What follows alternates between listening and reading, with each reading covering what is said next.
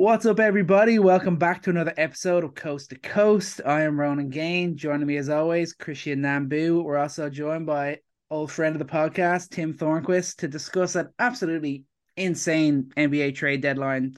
So much happening. So many players have moved. Major changes. Kevin Durant is a Phoenix Sun. We haven't even started talking about it. We already got to take a breath. We gotta we gotta just relax a little bit, take it all in. We're going to get into it. We're going to cover the major trades out in the East, out in the West. We're going to do it all. But this is our first podcast since LeBron James became the all-time leading scorer in the NBA. My boy did it. It felt underwhelming a little bit because they ended up losing, but an absolutely unbelievable achievement. What he has done, he's broken what was thought to be an unbreakable record. The so-called non-scorer is now the greatest point scorer in the history of the NBA. I I think this just solidifies him. I've already said we all know he's my goat. Both of you guys, Chris, I'll start with you. Where does this put LeBron James all time? Does it change it for you? Where is he in your Uh, ranking? honestly, I think we've said this a few times before. Like, I've never liked the GOAT debate because it's so hard to compare eras, so hard to compare players. But what I will say for this is that everyone's got to continue to tip their cap to LeBron for his ability to keep playing at the level that he's at. I mean, he's going to be playing until his son comes into the league, and he's still going to be, at an elite level. The fact that he's still doing as well as he is now, and I thought it was poetic, really, that the Lakers lose that game in the very game where he breaks the record. Of course, that's what happens in a season like this. But I mean, it's always been 1A, 1B for me for Jordan and LeBron. And I think that's just, it's always going to be like that for me and a lot of other people. But I mean, we're watching the twilight of the greatest, second greatest, third greatest, first, whatever you think, one of the greatest players of all time. And it's hopefully, once we talk about the trade deadline here for the Lakers, it's going to be a more memorable end to his career because he's still doing such crazy things. And Tim, where are you on that debate? Well, hats off to the King first and foremost. He's definitely solidified himself as the greatest player of all time. You think about, where Jordan was at when he was 38 years old. He wasn't doing nearly as much as what LeBron is doing at his current age. And, when it's all said and done, he's going to be top five in about almost every category that you can think of. And so he's what he's been able to do with his body and keep the longevity going. He's kind of like the Tom Brady of basketball, where he's just defying all the odds and beating Father Time. So hats off to the King. For me, he's the greatest of all time, and obviously Jordan's right there at second. But I'm not going to be like Christian Nambu over here being 1A and 1B. You got to give a definitive response, and for me, it's hats off to the King. He's number one, greatest of all time.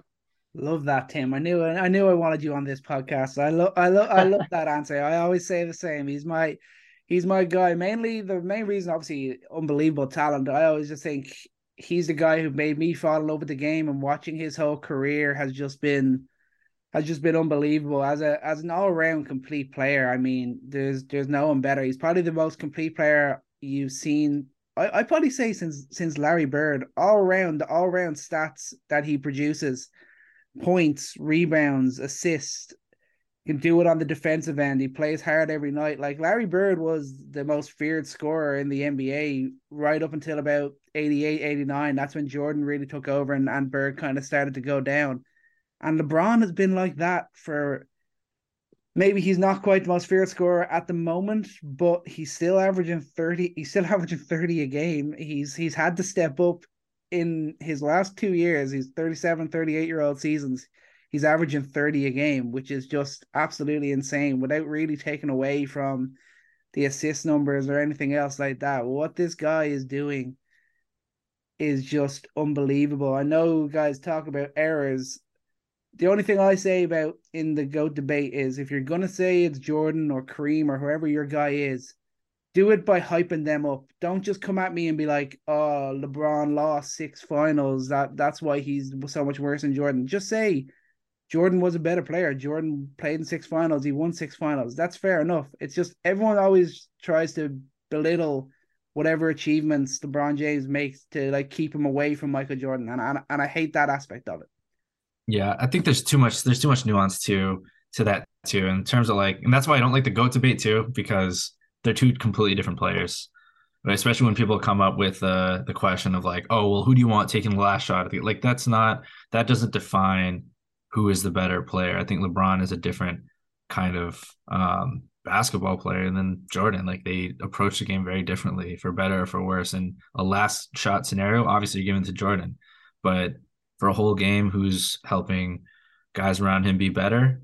I mean, over the course of his career, it's been Jordan. It's been LeBron. I mean, Jordan did it the years where they asked him to, but I think when we think about eras, an interesting way to look at it, because it's always looking backwards instead of forwards. Who even in the league could come close to what LeBron has done over his career? That I think that's an interesting way to look at it, because I can't see any one player in this league. I mean, some people might say Luka, but I think at this point in his career, he's still not the dominant player that LeBron was early in his career. I mean, Luka's still an amazing player, but I think that just goes to show like how LeBron has been since he came into the league. I mean, him and Kobe until Kobe retired. So the last few years of Kobe's career, it's been LeBron James. And I don't think there's any player, maybe Giannis, you could say, but to come close to what LeBron has done across the board, I don't see anyone doing it.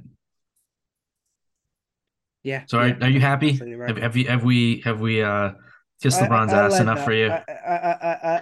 I enjoyed that. Yes, thank you. I think All right.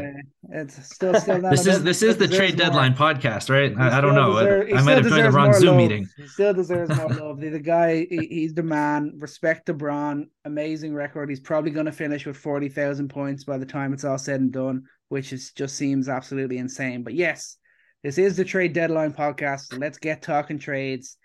The blockbuster went down. The Brooklyn Nets go full rebuild. Kevin Durant is now a member of the Phoenix Suns. Durant and Warren to Phoenix. Jay Crowder, Mikal Bridges, Cam Johnson, 4 unprotected first-round picks are headed to Brooklyn. What does this trade do for the Phoenix Suns? I think the answer is obvious. Like they're the favorites now, right? I mean, Tim, would you say they're favorites? I feel like that's pretty obvious, right? I think they're favorites in the West, but I do think the Celtics match up well against them. But obviously we'll talk about that in a little bit. So go on. Yeah, yeah. But I think just looking at it on the floor, you look at a lineup with Chris Paul and DeAndre Ayton, what they've been able to do in the pick and roll, what Devin Booker has been able to do off the dribble in the mid range. Chris Paul as well. They have 2 elite mid range shooters, and then they added a third, Kevin Durant. They have 3. I'm saying this off the cuff, but I believe it's 3 of the top 5 pull up mid range shooters. So good luck defending any pick and roll there. DeAndre Ayton's going to eat.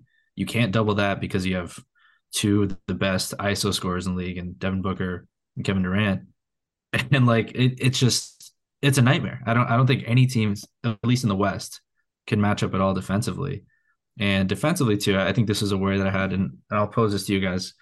Where do you think they end up on the defensive end? Because I may have a more positive outlook, but do you think they take a step back? Absolutely take a step back. Their offensive firepower is going to be through the roof, and it's going to be like something we've never seen since maybe the Golden State Warriors days with Kevin Durant. But they shipped off their best defender in Mikal Bridges, and of course they needed to do so. And you're getting Durant, who is a decent defender, but I almost imagine that they're going to take a step back and be middle of the pack type of defense, but their offense is going to likely level it out. But they 100% took a step back on the defensive end. Yeah, I Ronnie, you completely agree with agree on that? that. I completely agree on that. I mean, you can't trade away a guy like Mikal Bridges and not expect your defense to take a hit.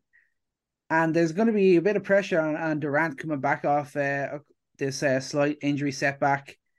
He was playing at a pretty good level defensively in Brooklyn. Can he sustain that now for the rest of the year and into the playoffs? That's a question mark. You gotta level against him. Then you also take a look at it and think, what way is their defense actually going to work? The way, like, Chris Paul is obviously taking a bit of a step back on the defensive side as well. Right. And it's just going to be tough to see how the flow is going to be at like an elite level. Offensively, yeah, absolutely. They're going to be unbelievable. If they're not the number one offense from the moment the trio start playing together to the end of the year, I will be absolutely shocked. But defensively, they're going to take a hit, but you have to think the offense will be so good that no one's even going to be thinking about their defense until maybe we get to playoff time and it's a bit more of a crucial situation. Yeah, I don't know. Middle of the pack though, like right now they're eighth. Like, how far you think they'll sink? 20th? Now 15th. That's 15th? what I would say. It's Middle of the modest, I pack guess. is me is like 15. So they're going to take a few steps back for Yeah. sure. Because I think the metric is they're going to be a top three offense. Can they maintain a top 10 defense to really be like a true like championship favorite? And I I think it's tough to like look at losing Mikal Bridges and say like, oh, they're gonna stay the same. But I mean, Kevin Durant was, I mean, he was gonna be on an all defensive team this year. Depending on if him missing games is gonna hurt his candidacy for that. But his defense tremendous in Brooklyn. You're adding that there, and I think in a way that you didn't get with Mikal Bridges, he's a great rim protector. He's not anywhere close to the perimeter defender that Bridges was, but honestly, like the Suns outside of Ayton didn't really have a rim protector, and now they get two on the floor with Ayton and Durant there. And I think Torrey Craig, I mean, he's not Mikal Bridges, but he still provides wing defense. I don't know if they're going to start throwing minutes to Okogie. I mean, he's a guy that really didn't belong in Timberwolves because they just needed more offense there, and he just didn't provide that. But maybe there's spare minutes for a guy like him. When you saw guys like Gary Payton Jr. get minutes with the Warriors just because of his defense, because their offense was so gifted. Maybe that's a situation they have here in Phoenix. But I think they have options. Like they have a way to maintain defense. And I think Devin Booker also doesn't get enough credit for how much he's improved defensively um, on ball defense. But I think that regardless, no matter how you cut the pie here, I mean, this is the best starting lineup in basketball now. And the words that you said, this is going to be like I forget what words you used, but it seems oddly reminiscent of when Brooklyn made that trade, and we're like, oh, this is going to be one of the greatest offenses in history, blah blah blah. So I think we're a little bit more hesitant to make these kind of predictions now. Well, maybe it'll help if they play more than what, like 16 games together. That'd be a plus if we see that happen. I think hopefully KD comes back fully healthy now after the All-Star break, and then we get to see the real trio. We get to see the real star lineup out there.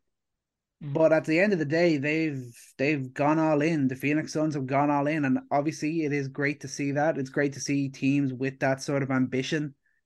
But you gotta say now the pressure's on them to win. Before they were still kind of the underdog, and like obviously it was still crazy. They got to that NBA Finals, then they had that unbelievable season last year. They lose in 7 games to the Mavericks. There's no excuses now. They've added Kevin Durant. This team is healthy. They have got to win it all. Simple as that. Yeah. Do we talk now? Do we switch now to the other trade out of Brooklyn? The Kyrie Irving is now a Dallas Maverick. Two guys have moved from the East to the West. The West has gotten that bit stronger. Two teams that needed that, other stars. Two kind of surprising teams. Maybe not. Phoenix wasn't too surprising. They were the team most touted when KD originally requested a trade before the start of the season. But Kyrie to Dallas, that kind of came out of nowhere. Yeah. Tim, do you remember when the trade went down for Kyrie to Boston, and the reporting, it was again so many similar things happened again, and the tweet was something like Kyrie ecstatic to be in Boston, looking forward to joining the team, like literally copied and pasted for this situation. Though. Yeah, unbelievable. Do you think he lasts there? Does he play with the Mavs next season? What Absolutely are the chances? Not. No, 0% chance. 0%. It's a complete rental. That's my opinion. I think that he's going to end up in a Lakers uniform next year, and I think that that's where he wants to go, and he's made that clear. And it's going to be LeBron's last few years, or at least last year or so with the team. And, he's had a relationship with Anthony Davis. So I definitely think he angles his way to LA in free agency of next year as long as LA wants him. But I would say the percentage for him returning to Dallas is as good as 0%.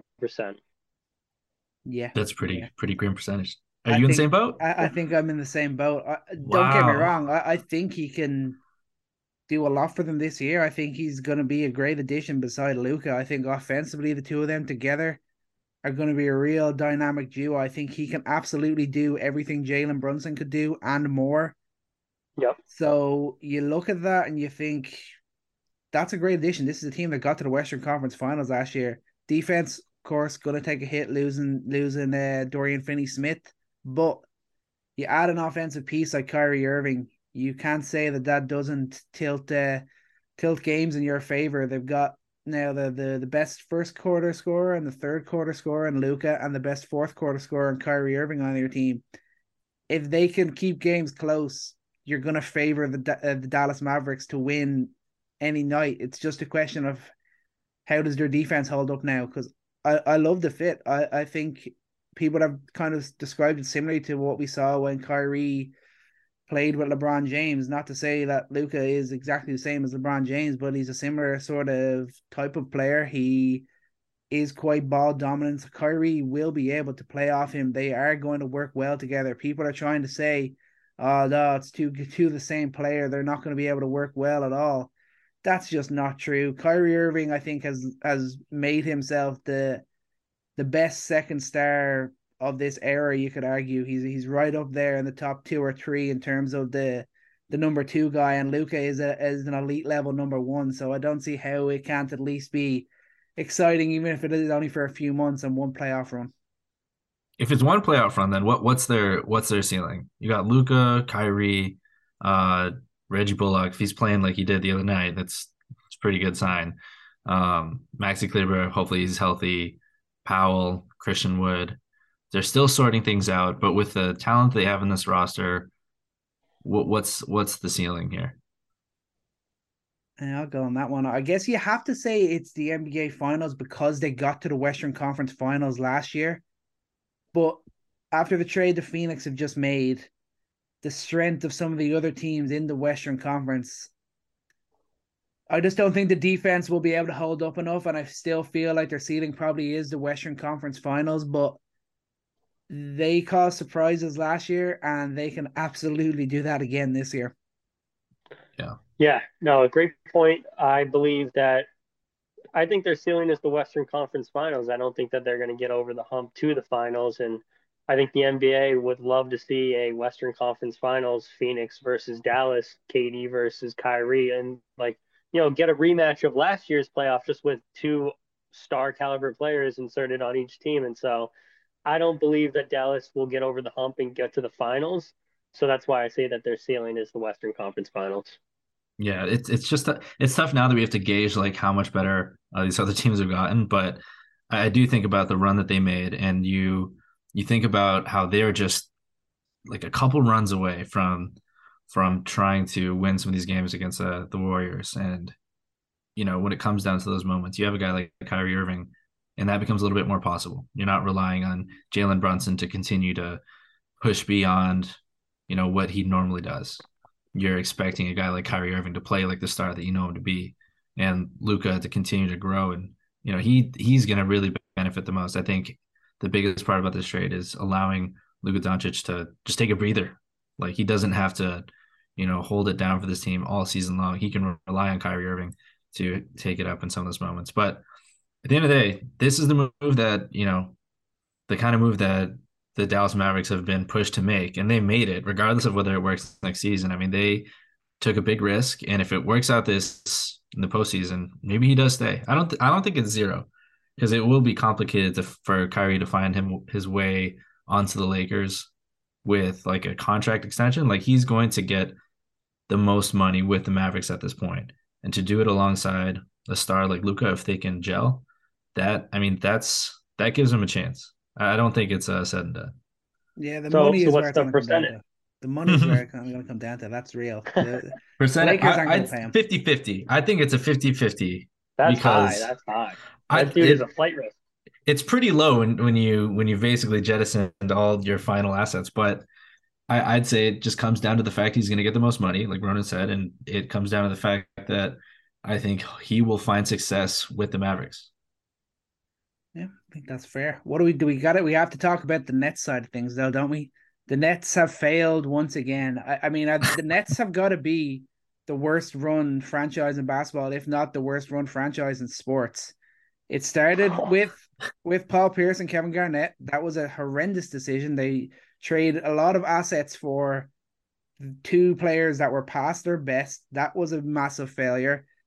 Then they actually go through drafting, they get young pieces, and they have a great year. What was that, 2017, 2018? They got back to playoffs. Obviously, D'Lo announced himself to the world. Jarrett Allen was that young hot piece. They had a great team that year. Then they managed to strike gold again, and they signed Kevin Durant and Kyrie Irving in free agency. Then they go and add James Harden to that. They trade away a whole load of picks. They do all that.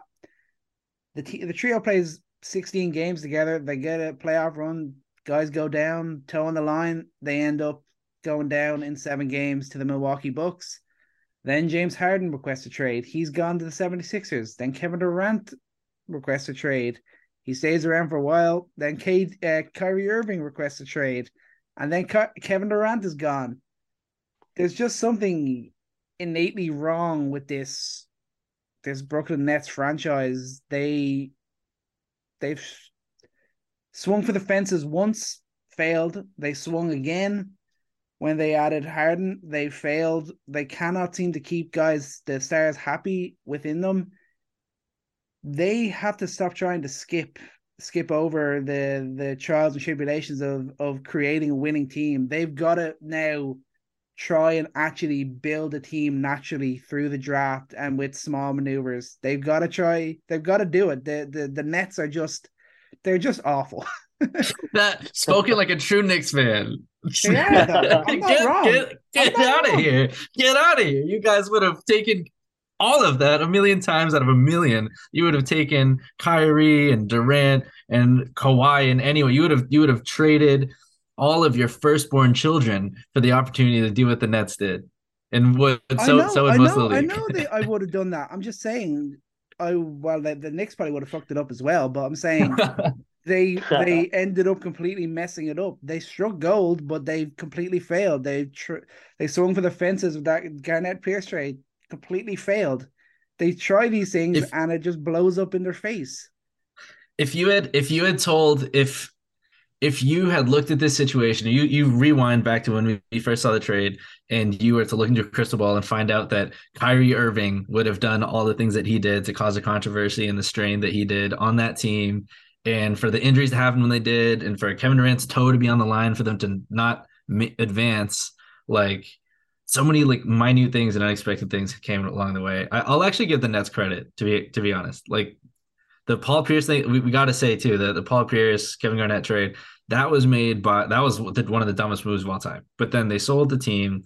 It did change over, and they organically built a team. And I think this is what's interesting. They organically built a team with All-Star D'Lo, Caris LeVert, Jarrett Allen, and all of them. They built up these guys that were kind of cast aside, and found meaningful players on that team. And then they flipped it into stars. And that's what you do. I mean, they did grow organically. They rebuilt up their assets and took advantage of their market. But it's funny to me that they're literally back at square one. They're back where they began. But I think we could look at this from the Nets organization side of things. We could look at this from the Kevin Durant side of things. But I mean, Sammy, like you were talking about Mikal Bridges. I mean, now they got a lineup. They got Cam Thomas, who scored 134 points in his last 3 games. Mikal Bridges, who is Defensive Player of the Year runner-up. Cam Johnson, who's one of the premier 3-and-D players in the league. Ben Simmons. And then Nick Claxton, who's definitely going to be in the top 5 and Defensive Player of the Year voting this year as well. I mean, Tim, how do you feel about this young squad? Because like this is actually like going to be a very competitive, defensive-minded team first kind of team. And I think it'll actually be fun to watch this squad play. Yeah, no, I'm excited about seeing the pieces fit. It's astonishing to see how far back Ben Simmons has come since when he last stepped on the floor with the 76ers. So if he can even come back to closely the person he was, well, then all of a sudden they have something decent right there. But honestly, I do give the Nets credit. If they were to flip things and get 2 stars, every team is going to do that 99% of the time. Unfortunately, Kyrie Irving is who he is, and Kevin Durant put all his chips in with someone like Kyrie, and it turned out not to work. But um, it makes me think, who's ever going to sign with Brooklyn again? It kind of turned real bad real quick. And the way that I think about it is that when they traded for Harden, they gave up tons of picks. I don't know how many it was, but there was pick swaps and there was picks. And essentially by trading Kevin Durant away, they received 4 picks back. So it's not like they doubled up on picks. They just received more picks back that they already pushed back out. And so I'm interested to see how the pieces fit. I mean, I'm excited for Cam Thomas. He seems electric. But at the same time, it starts with, is Ben Simmons going to take control and be like the player he was paid to be, or is who he is? And right now, it looks like he is who he is. But my question mark is like, are the Nets ever going to rebound from this? Like, how are they going to ever sign a prominent free agent? I don't see that really happening. So yeah, they have to start from square one, and it's just pretty funny that they shipped off 4 picks or however much it was to Houston. Now they received 4 picks back by trading away Kevin Durant. It just come full circle, and it's been entertaining to see, to say the least, as a Celtics fan. So, Let me tell you what, like let me say best case scenario. And I'll try to be succinct with this. We don't have to talk too long on the Nets here, but they still have shooters and playmakers off the bench who they were not reluctant to trade. And I mean the picks that they traded, I think it's what the next 5 years of swaps and unprotected firsts. Is that what it is? Or four? Somewhere 4 or 5. mark, Doesn't yeah. matter. I mean, they are not recouping lottery level picks until maybe after if Durant's gone in 3 years in Phoenix. But looking at this lineup, I mean, Ben Simmons, you're putting the ball in his hands more to be a playmaker. He's got 3-point shooters around him. He's got a true five. Claxton has proven that he can do that. And he's got shooters. So if this is a team that, the Otis is on him to be a playmaker, and you don't have anyone to dish it out to. I mean, Cam Thomas is going to take as many shots as he wants to, but Mikal Bridges is not a true playmaker. Cam Johnson is not a true playmaker. And you need someone to set up Claxton. That I think is going to be an issue between both of them. Like they need someone to set the floor. And Dinwiddie definitely is going to be able to help with that. Dinwiddie's one of the better pick and roll players in this league, and I think he's going to mesh very well with Claxton. But that's the best case scenario. Like Ben Simmons, steps up and figures things out with a very low pressure system. I mean, they're not going for a championship. Like you just got to play your game. And this could be like one of the best defenses in basketball. I think Vaughn is going to coach his team up. They've been a top 5 defense since he started. And if they can embrace that identity, I think this is going to be a fun team. This is going to be a team that is actually not going to be fun to face in the play-in or the playoffs. And I think they could still hold on to a playoff run given this team. I don't think they're going to slide that far given how good they could be defensively. And they still have a coach who I think has shown that he can inspire greatness. Like they clearly were a lot more on point, more competitive, more communicative on defense. I think the Nets maybe stick together here and continue to push. They're not going to stay in the top 4, but I think they'll be in the playoffs. Yeah, another mistake that the Nets made. They had all these stars, and then they hired a rookie coach in Steve Nash, who was Yeah. almost destined to fail because it just doesn't happen. No, there are literally there's one example of a star becoming a good coach. That's Larry Bird. No other star player has ever really become has ever been a great coach, and they brought him in as a complete rookie, never coached in the NBA before, to coach these 3 stars. Obviously, it didn't help how little they were on the floor together, but that was another error by them. But I will say, it's going to be interesting to see what happens to Ben Simmons now. Clearly, Ben is very, very fragile. He's now in a situation where there's literally no pressure. Can he get himself back to all-star level? Can he be the lead guy? Can he be the D'Angelo Russell of this era for the Brooklyn Nets? That'd be great to see. It'd be great if Ben can bounce back like that. Is it still there? Is it still there? That's the question. I maybe by the end of the season we'll have answered. Is that talent? Is that level of game still there with Ben Simmons? I think we'll have the answer to that question, I think, by the end of this season. But I do agree. I don't see them falling off a cliff or anything like that. So I definitely think they could still end up as a top 6 seed or at least in the play-in, and no one will want to face them. I think you're right there, Chris. Mm. Where are we at to next? There's too much happened. This is probably the craziest trade deadline of all time. Quickly, what's our grade for the Bucks getting Crowder? That's an A plus. A plus, really? C what? I was thinking C plus, B minus. I was around that mark.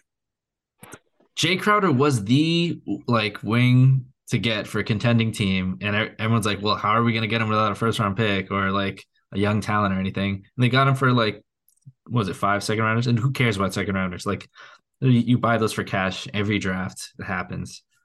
That's an A. Maybe I won't get an A plus. I'll give that an A. What do you think, Tim?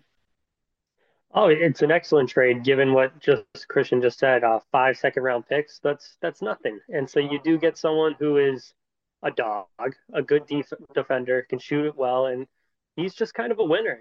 Wherever he goes, he plays well, and the teams play well, and he is somebody that you look to have on your team, and to get him for 5 seconds, in my opinion, is basically nothing, because how many second round picks like truly pan out? It happens ever so often, and so I wouldn't go as far to say it's an A plus, but I'd hover around the B or B plus, just given what they gave up for that type of player, and that's going to just make the Bucks a little bit more tough to beat. Yeah, and something they needed. To be fair, it always felt like a natural home for Jay Crowder. It always felt like he was going to end up there. And if he's up there playing close to kind of like Bobby Portis level come playoff time, I'd say that's probably something that's in their mind, that sort of level. He can come in now as cover. Obviously, he hasn't played this year, so it might take him a little bit while to get up to the pace of things, but I think they'll be looking at him to be a real contributor for them by the time we're getting to the playoffs for sure. Yeah, and just defensively, think about a lineup with Holiday, Middleton, Crowder, Giannis, and Brook Lopez. Have fun scoring on that. It's not going to happen. That is true. That is true. A nice small move by Milwaukee, but one that could definitely have an impact come playoff time. So we'll stay out in the East. We'll go to the West side. We haven't really talked a lot of East. A surprising one was the 3-team trade between the Warriors, the Hawks, and the Pistons. James Wiseman is now a Piston. Saddiq Bey is now a Hawk. What do we think about this deal? What do we think about James Wiseman going to Detroit? I think is that a good move for him? Chris, I'm gonna let you answer on this because you're always a fan of James Wiseman. What do you think about this? What? Don't put that on me. What do you mean, fan of James Wiseman? I've only ever said I thought he'd get him in great with Steph in Golden State, but I think I've lost that sentiment like last year. But I'm confused as hell. I don't get it. I don't understand why the Pistons. I kind of understand, like, from a business perspective, like what happened, because you have to look at this from the perspective that Saddiq Bey didn't generate a lot of interest in the trade market. I think his value is definitely overinflated, and in that scenario, if it seems like he was losing traction with the coaching staff, like in terms of his shot selection, in terms of what he wanted to do with his game. But I think it's ironic that he ends up with the Hawks, where he's going to do even less.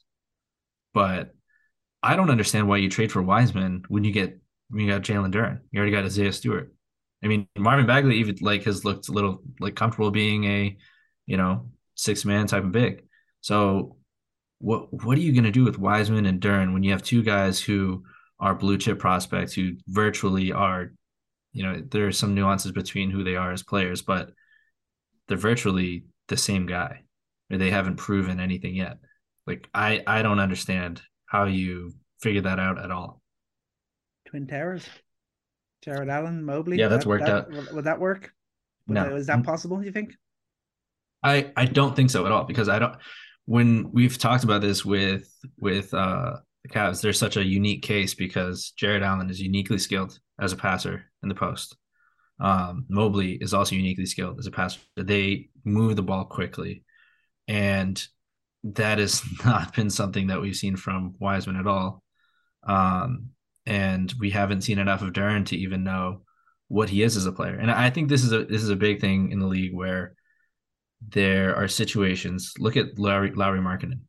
Mm-hmm. This guy has just absolutely taken off, finding a role in a team where his value is known, his role is known, and he's at the position now where he's blossomed into that physically and like mentally as a player. You got to let players have the opportunity to do that. And when you put two players in the same kind of situation and there's uncertainty there, like how are they going to respond to that? Maybe like it's like in Denver when it was so obvious, like Jokic made it clear, like I am just leagues ahead of Nurkic. But if you don't have that, then both these guys continue to be stunted.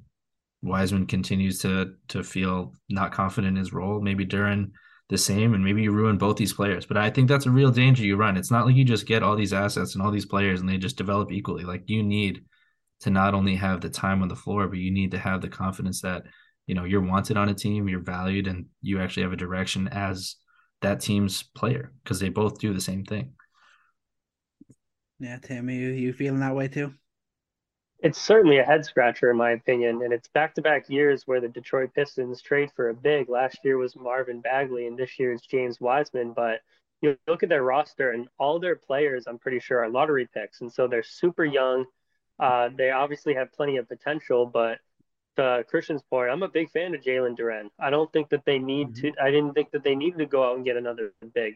And honestly, in a league where a big player like Wiseman they're almost being phased out, almost where you need those stretch bigs that can really shoot the ball. And I understand that Wiseman is certainly young, but I just don't understand the philosophy for it. And a player like Sadiq Bey, maybe he was a little bit overinflated, but he goes with what the league was going with. A small forward, 3-point shooter, can play good defense, and they made a move that to me it just doesn't make any sense. But at the end of the day, Christian, you're right. It's gonna hinder their ability to excel and grow as individual players, and I can't picture them going in next year with all these bigs on their lineup. They're going to have to make some more moves in the offseason and potentially flip that for some type of wing player or a guard or something along those lines because they just got too much in that position and it doesn't make sense to me. Yeah, it's definitely a weird one. It kind of feels like they were one of the teams that aren't really doing anything. They're not really doing anything this year. Cade Cunningham's obviously injured for the year. Warriors called them up to get them involved in this deal. Obviously, they used it to bring Gary Payton back to Golden State. They save a nice bit of money, I think, this year and then next year after getting off of Wiseman. So it was good for the Warriors. It kind of feels like they just kind of bullied Detroit into coming in on this deal and making it happen. It feels like that's what happened. But moving on there, then the Knicks, they bring in Josh Hart from Portland for Cam Reddish and a lottery protected first round pick and pretty solid deal. I mean, I'm happy with it. I mean, they bring in great rebounding, great perimeter defense. He can play with pace. Not that the Knicks ever really play with pace, so we probably won't see too much of an impact from that. But defensively and the rebounding from the wing position, and if this guy can start knocking down his threes again, he could be a great addition as the Knicks look to make a run for the playoffs now in the second half of the year. Well, let me ask you, like, what like area of need does he fill right now for the Knicks? All around defense, I think. I think Tibbs wants to get this team back playing at a top 5, top 10 defensive level. They Get definitely were back. not doing it. Yeah, Have they ever been there to get back? I mean, the year they made the playoffs, they were Yeah, that was well, yeah. built on Julius Randle on defense. This year they've been a lot lower than normal Tibbs teams are and that's why they go out and get a guy like Josh Hart. They trade off of a guy Cam Reddish that clearly Tibbs had no interest in incorporating to the lineup. They are only giving away a pick that is lottery protected, so it's not too disappointing. So I think for the value there, I think it was a low key, really smart move from the Knicks, especially obviously defense and rebounding is his big thing, but if he can get back up to around like the 36, 37 mark on his threes as well, that'll be a plus for the Knicks. Yeah. I think this is just more this is more nepotism. There's more Jalen Brunson nepotism. That's what it is. But you love to see them get reunited. Those Vanderbilt teammates. Maybe Mikal Bridges will force his way from across the river. Hey, I'd take that. give me Mikal Bridges in this Knicks lineup. I'd absolutely take that. All right, since we got Tim on, I guess we've got to talk about the major move. Yet another power move from the Boston Celtics. I said it when they signed Malcolm Brogdon. It just felt like they were so in control, and this was another one. Trade away Justin Jackson. Like, who the hell is Justin Jackson? And 2 seconds to get a stretch big is shooting 39% from three. Just another great move from this Boston team. They are just so strong. The team is already so strong, and they're making these small additions, and they're just in that moment where everything just feels like it's working. And I mean, Tim, what do you think about this move? Just obviously nothing major, but they're adding something that they needed. No, you're right. It's a solid move. They needed another depth big, and they got that. And this is someone who's not going to be playing a ton of minutes, but he's a stretch big. He's 6'11", so maybe he can give you 10 minutes a night on a good night. But he's your ninth or 10th man, but he fills a need for the role. So maybe we're not going to see as much as Luke Cornett in times when Luke Cornett comes out. It can be a mixture of Muscala and Cornett, but I think it's an absolutely solid move because it's exactly what they needed. And now they have an open roster spot for the buyout market, which I hope that they fill it in with a wing or a guard or someone along those lines that can just add a little bit more depth on the 2 or the 3. But, this was just a move that just made sense. And it's exactly what Brad Stevens has done ever since he took over as GM. And that's build around the 2 stars and bring out the most in the 2 stars. And the best way to do so is to have a big that can shoot the 3 sitting on the 3-point line. So when the defense caves in, kick it out to someone who's open. And you're right, Ronan, it's just been power move after power move. And they gave up nothing for a guy like this. And it's not going to put them over the top, but it's a good depth piece for someone like Justin Jackson, who barely played. And when he did play, would crank it off the backboard and look horrible at the same time. But it's a solid move from a depth perspective, and it's exactly what I was hoping they would do. And so, it's nothing major, but it's satisfying for the best team in the league. Is Will Barton? Sorry, one sec, Chris. Is Will Barton a guy that you'd like to see them fill? He's gonna be easy bought out by the Wizards. He's a guy you can see in Boston. Absolutely, that's my number 1 pick right there. I like Danny Green. I like Terrence Ross. If he's bought out from Orlando, those are my top 3 picks for filling in a good depth piece. But yeah, when I saw the news that Will Barton and Washington are looking towards a buyout, that's just the best fit. And I know that Celtics have been linked to this guy for quite some time. Sorry, I'm just laughing that we're just handing out little awards for Mike Muscala trades. Yay! Hey, but when you're 39 and 16, you get a guy like that. That's all you can ask for. You didn't touch the core. You didn't touch any of the key bench pieces, and you added someone that they needed. So I would have been happy with that. I would have been happy jealous that the Boston Celtics actually made a trade. He doesn't know much about that. I would have traded for Justin Jackson for nothing, just to see we made a trade. But yeah, I do like that idea. Will Barton would be a nice little buyout. Maybe Russell Westbrook, but that's coming soon. We'll have to talk about it some other time. Are we staying in the East here? Yeah, we'll finish out the East here quickly. Obviously, Thybulle is now over in Portland. Matisse Thybulle, he's left the 76ers. Obviously, his minutes were completely shot this year because at the end of the day, he just could not produce anything offensively. The 76ers have added Jalen McDaniels. Maybe not as good a defender as Matisse Thybulle, but a guy who can offer them more offensively, and maybe he can contribute more minutes as part of this rotation. So I think kind of a strange move for Portland. Obviously, they wanted to get more defense in after giving up Josh Hart, but I think it's a smart move for the 76ers to move off a piece that wasn't really part of their plans, and maybe adding a guy that can offer them that bit more. Yeah, I mean, certainly a more maybe not a he's not a great shooter by any means, but definitely more willing shooter. But just to switch things up, I just think he didn't look comfortable there. Um, I think great for hopefully he finds a role in Portland. Well, I don't know if we're gonna talk about Portland now, but I mean I don't know what We'll they're get doing. there. We'll get there. Yeah. Yeah, but yeah, we'll see what ends up happening for them because I did like Josh Hart out there. And what about Jakob Poeltl? He's in Toronto now. They only gave up Ken Birch a first and 2 seconds. A strange move to see him going to Toronto. Why are they went from being touted as maybe the biggest sellers of the trade deadline to being the guys that made one addition, adding another big guy, and then not selling anyone. What happened there? That was weird. I think it's a good move.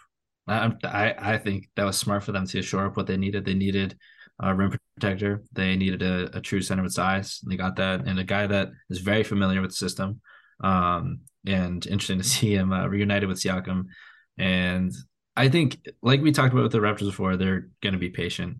They have very easy strength of schedule when they had one of the hardest ones in the first half of the season, and um, I think for anyone who's been able to watch on the season, we know they've been inconsistent, but having size could really change things for them, and give them the opportunity to play a little bit differently. And they haven't had the opportunity to play with size on the court, and Pirtle gives an opportunity to see that. Yeah, yeah. Tim, you thinking that's a smart move? Is that a good place for Pirtle?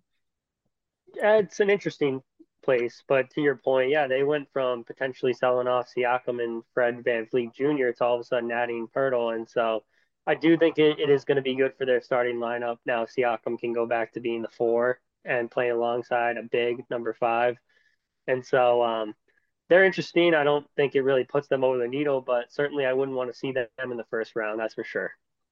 Yeah, yeah, I think that's fair. Final trade for the Eastern Conference. Mason Plumlee is gone over to the Clippers for Reggie Jackson. Whoa. That was a strange one. That was a real odd one. Now it seems Reggie Jackson's going to be bought out by the Hornets as well. So that's another guy who's going to be available in the buyout market. Small move. Is it a bit of a weird one? I mean, maybe they need to clear space. I can't lie to you. I've not done my extensive homework on the Hornets, but the thing is, they have a lot of young bigs, and they haven't, made a name for themselves there. Similar problem to what the Pistons are going to deal with, but uh, clearing the way to have their bigs get on the floor and get some minutes could be important. But down year for Reggie Jackson. Tough to see him after the run he had a few years ago with the Clippers. We'll see where he goes, but yeah, tough year for him. Yeah, it's been rough. Obviously, he was like their almost their star guy with obviously Kawhi being out for the full year and George being in and out of the team last year. I mean, Reggie Jackson was the dude. It's a shame it's had to go this way now when maybe they could have looked at trading him maybe in the offseason and they would have got a very good price. But let's move over to the West. Los Angeles Lakers surprisingly had a really, really good trade deadline without doing anything too major. Obviously, they traded off Russell Westbrook, but I think they've definitely improved their team, and it would give you that little bit more confidence of them being able to make enough of a run to maybe get close to the playoffs, but almost definitely get into the play-in where I wasn't really feeling that way watching them over the last few weeks. I'm uh, I'm hesitantly positive. Tim, are you feeling positive about that? I'm not sure how I feel yet. It'll take a little bit of time for me. Yeah, they absolutely needed to do something, and they got rid of Westbrook, which was their biggest piece that they needed to get rid of, and they added shooting around LeBron, which is what you need to do. And someone like Beasley, he needs to come up big. Mm-hmm. That's my number one person that I'm circling at all those guys that came in is like if he can produce, then all of a sudden he's paved himself into a nice role playing alongside Anthony Davis and LeBron James. But maybe with the presence of Russell Westbrook being off the team could enlighten them to a sense. But they needed to do something. I don't think it's going to do anything for them in the Western Conference because the Western Conference got immediately much better. And so whatever the Lakers could have done wasn't even going to come close to what Dallas or Phoenix could do. And so it's a nice trade. It's nice moves. It's good to see, but it's not going to do anything for them in come playoff time. Yeah, I guess that's how I see it too. Because like it's there's a lot of positives I could say about it. Like number one, the shooting that's been the biggest issue. Like D'Lo and Beasley spacing the floor alongside LeBron James and AD. That's a massive upgrade. Massive upgrade. They're not the most elite shooters you could have gotten, but they're willing shooters and they're good shooters. They will take contested shots, and that's not something that you had on this roster before the deadline. I think I'm still just worried about the defense, even though you get Vanderbilt. I think Vando is such an underrated defender, and he's going to just absolutely blow up. Being in LA, having the spotlight, and seeing the amount of effort that he puts out there, like he's going to have a Alex Caruso level type of fandom out in LA because he just does all the little things. He's constantly like flying around the floor.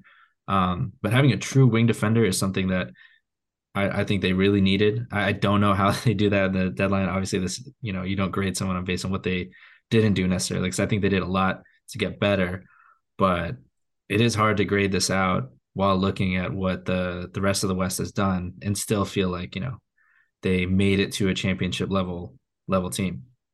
I will say though that, getting Bamba in there, who I still think has not been given enough run and enough consistency, maybe to demonstrate that he is worthy of more minutes. It's just been tough for him there in Orlando.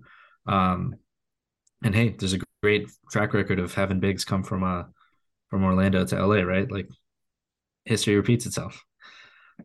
But yeah. I'm still not sure about the wing defense. That's a big concern for me. But maybe AD, Bamba, and Vanderbilt, like they're able to correct whatever issues they're going to have on the perimeter, because Beasley's not a good defender, D'Lo's not a good defender, Schroeder's not a great defender, and we already know that Rui Hachimura is not a true wing defender.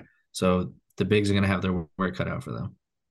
Yeah, 100%. I mean, I'm looking at it and like my heart says they've done really well here. They actually look like they could go on enough of a run to actually get into the playoffs now. But in my head, I'm like, there's just no saving this Lakers team, and unfortunately, it's gonna be disappointing yet again. But they made good additions. They filled some gaps that needed to be done. This roster is now better than the one they had available to them before today, which is something that I didn't think they were going to be able to do, especially after missing out on Kyrie. But I'm really interested to see if Mo Bamba starts for this team. I mean, the word has always been that AD wants to play the 4. He doesn't want to play the 5. When Mo Bamba started, he averaged 11 points, eight boards, 2 blocks, shot 38% from 3. You get AD happier. You fill Mo Bamba in as your starter. You got a lot of good size there.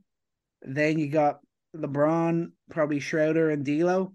Then you got the likes of Beasley and Vanderbilt coming in off the bench. I mean, that's a much better roster. And if AD can stay healthy, don't know what the hell was up with him on whatever day it was, Tuesday. I mean, he doesn't even react when LeBron breaks the record.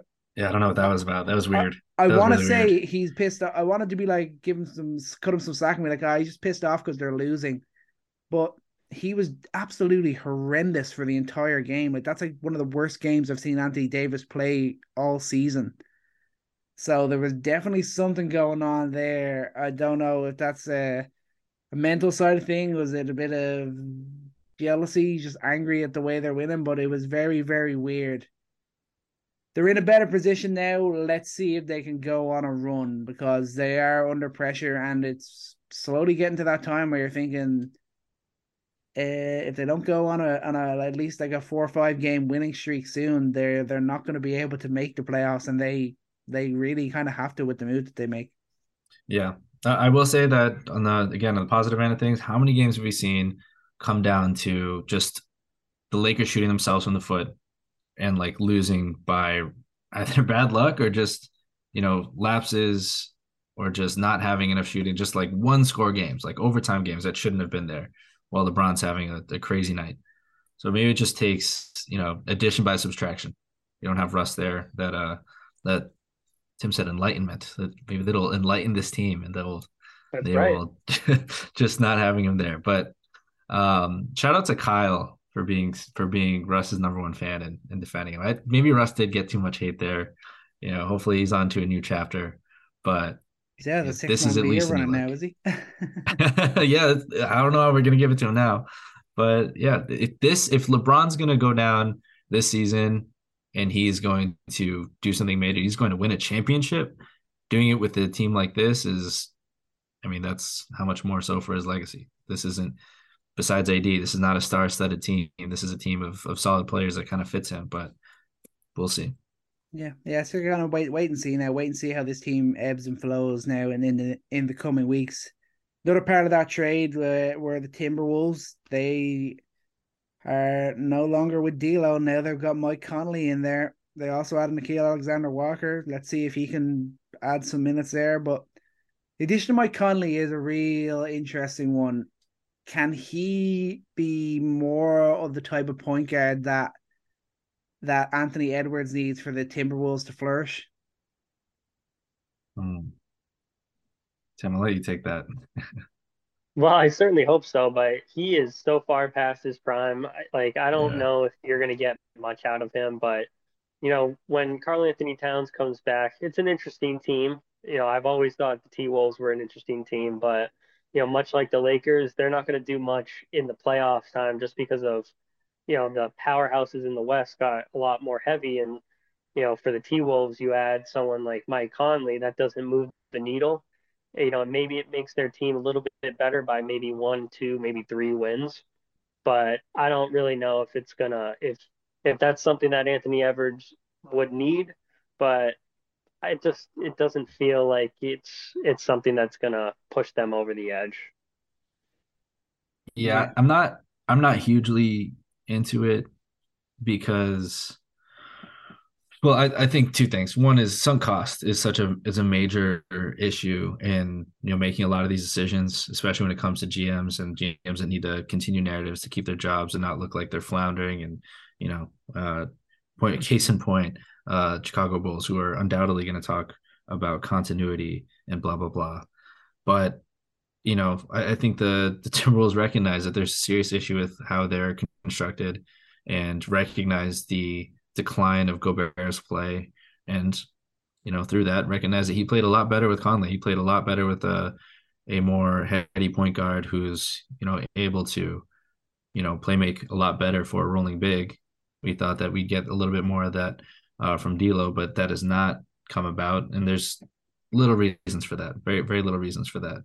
And I think that's more of an indictment on Gobert and D'Lo to not figure it out. But I don't think Conley is there to replace D'Lo's production, but to amplify what you get out of Edwards and Gobert. And if we're answering that question alone, I think he's going to set the table better. He's more stable. You know what you're going to get out of him. You're not expecting him to score in bunches. You're expecting him to, steady the defense and being a great point of attack defender. He's still a great defender, and he's going to steady the offense by being a more responsible playmaker. He's not going to be as flashy as D'Lo, but I think he's gonna stabilize what they do there. And at times, it just felt too hectic throughout this season with D'Lo and Anthony Edwards. You didn't always get the responsible playmaking out of D'Lo, but that's also just not who he is. So it's good that they recognize that they weren't in the place they want to be, but it's tough when you're looking back at the fact that they recruited D'Lo so heavily. He's Cat's good friend, and this was supposed to be this great combination of offensive talent, and he was a big picture of that. And I think the big picture is tough, but you got to make changes when you're in the West, and you have to figure out what you're going to do when you have a talent like Edwards and you went all in with Gobert. Yeah, for sure. I think it was also the element of a move, like we discussed it last week when we talked about the Timberwolves. Russell was slowly feeling like he wasn't going to be the point guard for this team when they were really going and trying to challenge, and it was kind of the idea of That getting some happened quick, value yeah. for him now. Getting some value for Yeah. him now. They traded off him. They got a guy back that has shown that he knows how to play with Gobert. He's going to be a lot more solid defensively, and that's going to help being alongside Anthony Edwards. So I think it's a smart move from the Timberwolves. How much it changes things for them, we'll have to wait and see, but a smart move for them. I don't think we need to discuss the Jazz, really. They were also part of that trade. They got Russ, JTA, Damian Jones. They got a top 4 protected pick. Good on the Lakers, in fairness, for getting that element in. I thought it would have to be an unprotected pick, but they did Check well to this get out. that in. I think the protection is if it doesn't convey, it immediately conveys into a second round pick. That's a crazy protection. I think we were even 2 second round picks or something like that. Yeah. Yeah. So Yeah, but they it's got looking one good. shot. Yeah, it was a very very smart move. That was the 2027 pick as well, Yeah. wasn't it? Yeah. Yeah. So that's a really good work from the Lakers, but obviously Jazz, they don't really come into the equation this too much. They're probably going to buy out Russ, and then he's going to be on the open market, and the Jazz are where they're at. So moving on from there, Eric Gordon to the Clippers. We've been talking about it for what, like 2-3 years now. When's Eric Gordon gonna get out of Houston? Who's he gonna go to? He is headed to the Clippers. Luke Kennard is headed to Memphis. Danny Green and John Wall are back. Well, Danny Green for the first time. John Wall is now back in Houston after being bought out by them. Probably going to be bought out again. But what do we like to fit Eric Gordon in Los Angeles? Tim, what do you think about Eric Gordon being added to this Clippers unit? Well, anytime you can get a wing 3-point shooter is going to be good, especially playing alongside Kawhi and Paul George. That's a great type of player that you need, and so it's a minor move, but at the end of the day, I think that that's a winning player and somebody that can uh, excel a team and help them thrive a little bit better. And so I like it from the standpoint of just playing alongside those two players. I think, adding somebody that can just spot up and shoot is exactly what you need. And he's a great player in that sense. And so I like that move. It's a small move, but at the end of the day, Luke Kennard, he didn't really do much for me with that team. He shined in some spots, but also he was behind the scenes in a lot of it. So bringing in Eric Gordon is a good move for LA. I like the thought of Luke Kennard in Memphis though. Not to jump off the Clipper. I mean, end of the day, you get more depth on this team. We thought they'd be like the deepest team in the league beginning of the season, and a lot of this hasn't panned out. Bones Highland, though, I will mention that. Like Bones, maybe he gets an opportunity here. We'll see now that you don't have John Wall on the team. Bones might have an opportunity to, maybe. I think if you're comparing him and Terrence Mann, I would love to see Bones sneak his way into the starting lineup.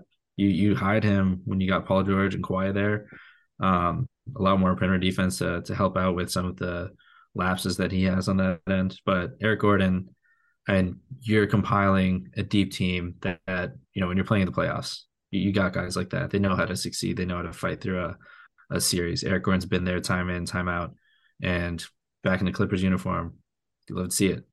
But let's talk Grizzlies. I think that's a very low key move. A lot of people, that is what Luke Kennard was. Like he didn't turn into this. He didn't have the moment that like a Joe Harris had. He didn't have a moment that like a Seth Curry had. He didn't have those like elite shooter moments. He didn't turn into their JJ Redick. But he's quietly been like one of the best 3-point shooters in the league, shooting 44% from three this year. And that's exactly what the Grizzlies need. And the Grizzlies are winning games, just dominating in the paint on both ends of the floor. Number 1 in points in the paint on the offense, and number 4 in opponents' points in the paint. But they're still in the bottom third in threes. They don't really have guys who are willing to gun from there. They only have Bane. Sometimes you got Tyus Jones. He has games like that. But you surround John Morant with Luke Kennard and Bane. I mean, I think it's going to open a lot of things up actually once you get both of those guys on the court. That could be a really helpful move for a team who doesn't have enough spacing on the floor sometimes.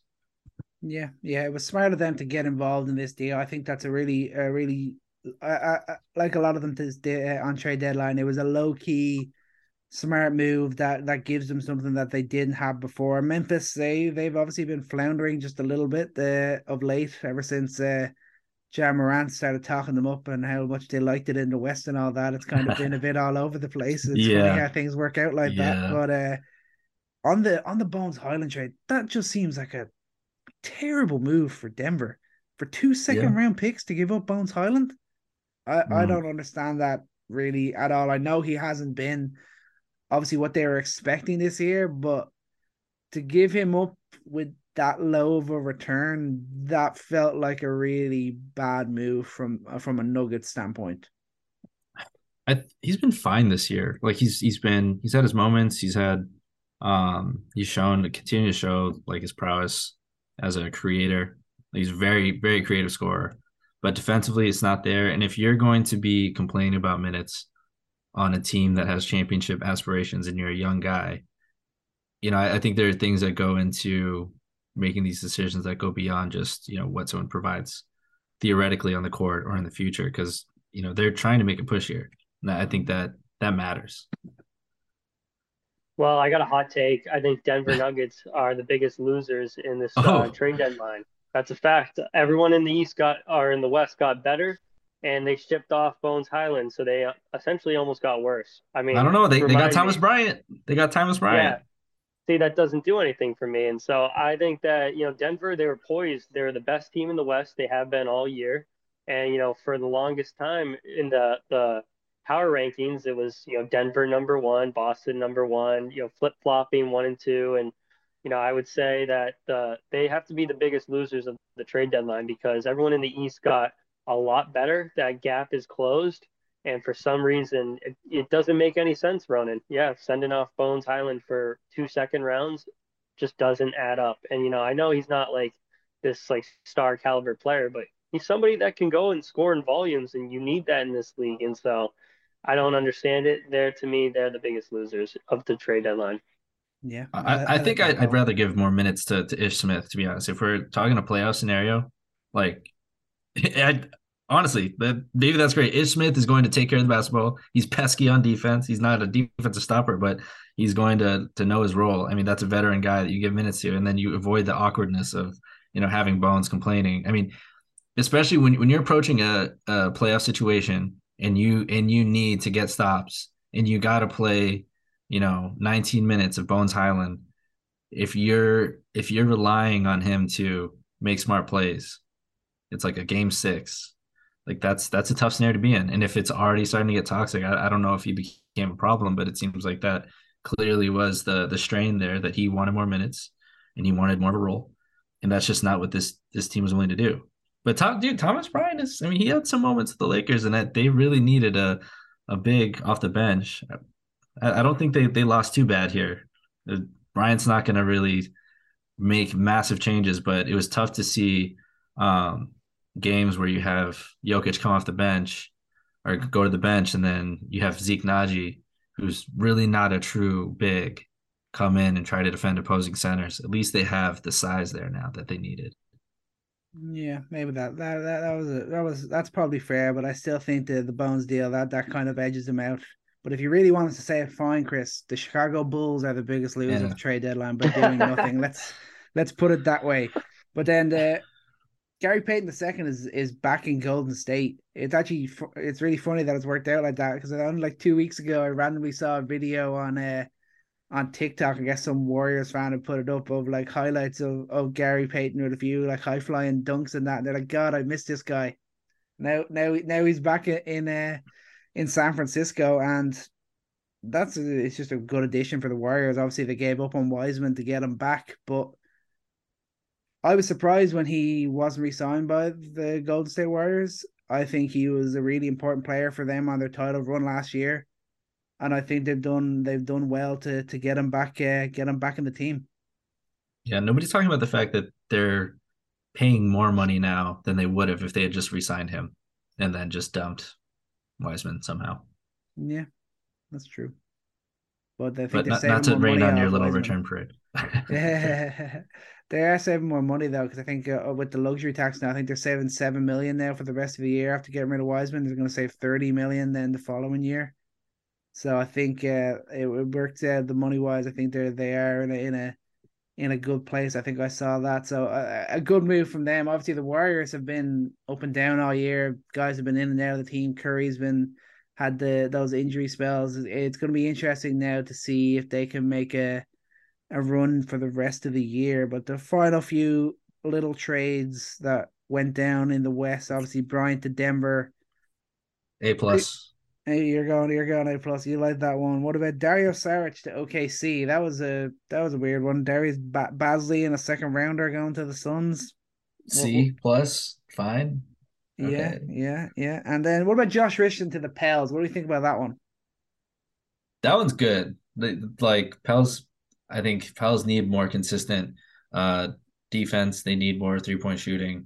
I'll give that's a B plus. They haven't succeeded to the point where we thought they would at this point, but wing wing defense and 3-point shooting. Josh Richardson has proven to be a more consistent 3-point shooter this season. So I like that for them. That's a B plus. What are you thinking, Tim? Well, anytime you can add someone like that off the bench, it's good. And that Pelicans team, they could obviously use some depth on the bench. And so having a 3-point defensive player coming off of the bench is going to be solid for them overall. So I'd say a B or B plus is accurate. I thought Yeah. Tim would have some Josh Richardson PTSD, but you've moved past it. I would take him back in a heartbeat. He'd be the perfect Will Barton type player to come in to fill the roster spot. But that's just me. Yeah, I think that's fair. I think that's wrapped up trade deadline. It's been a wild one.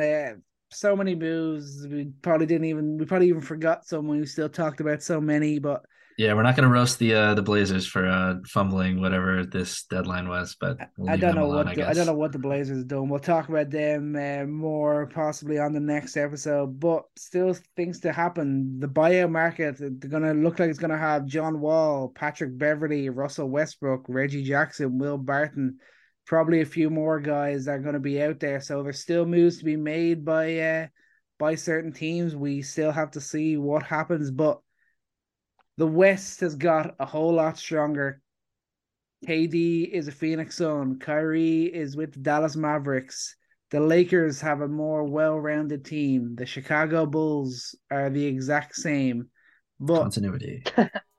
that's going to do it for today's episode. Thanks so much for sticking with us. My thanks to Chris for joining me. Tim, always great to have you on. We appreciate you joining us.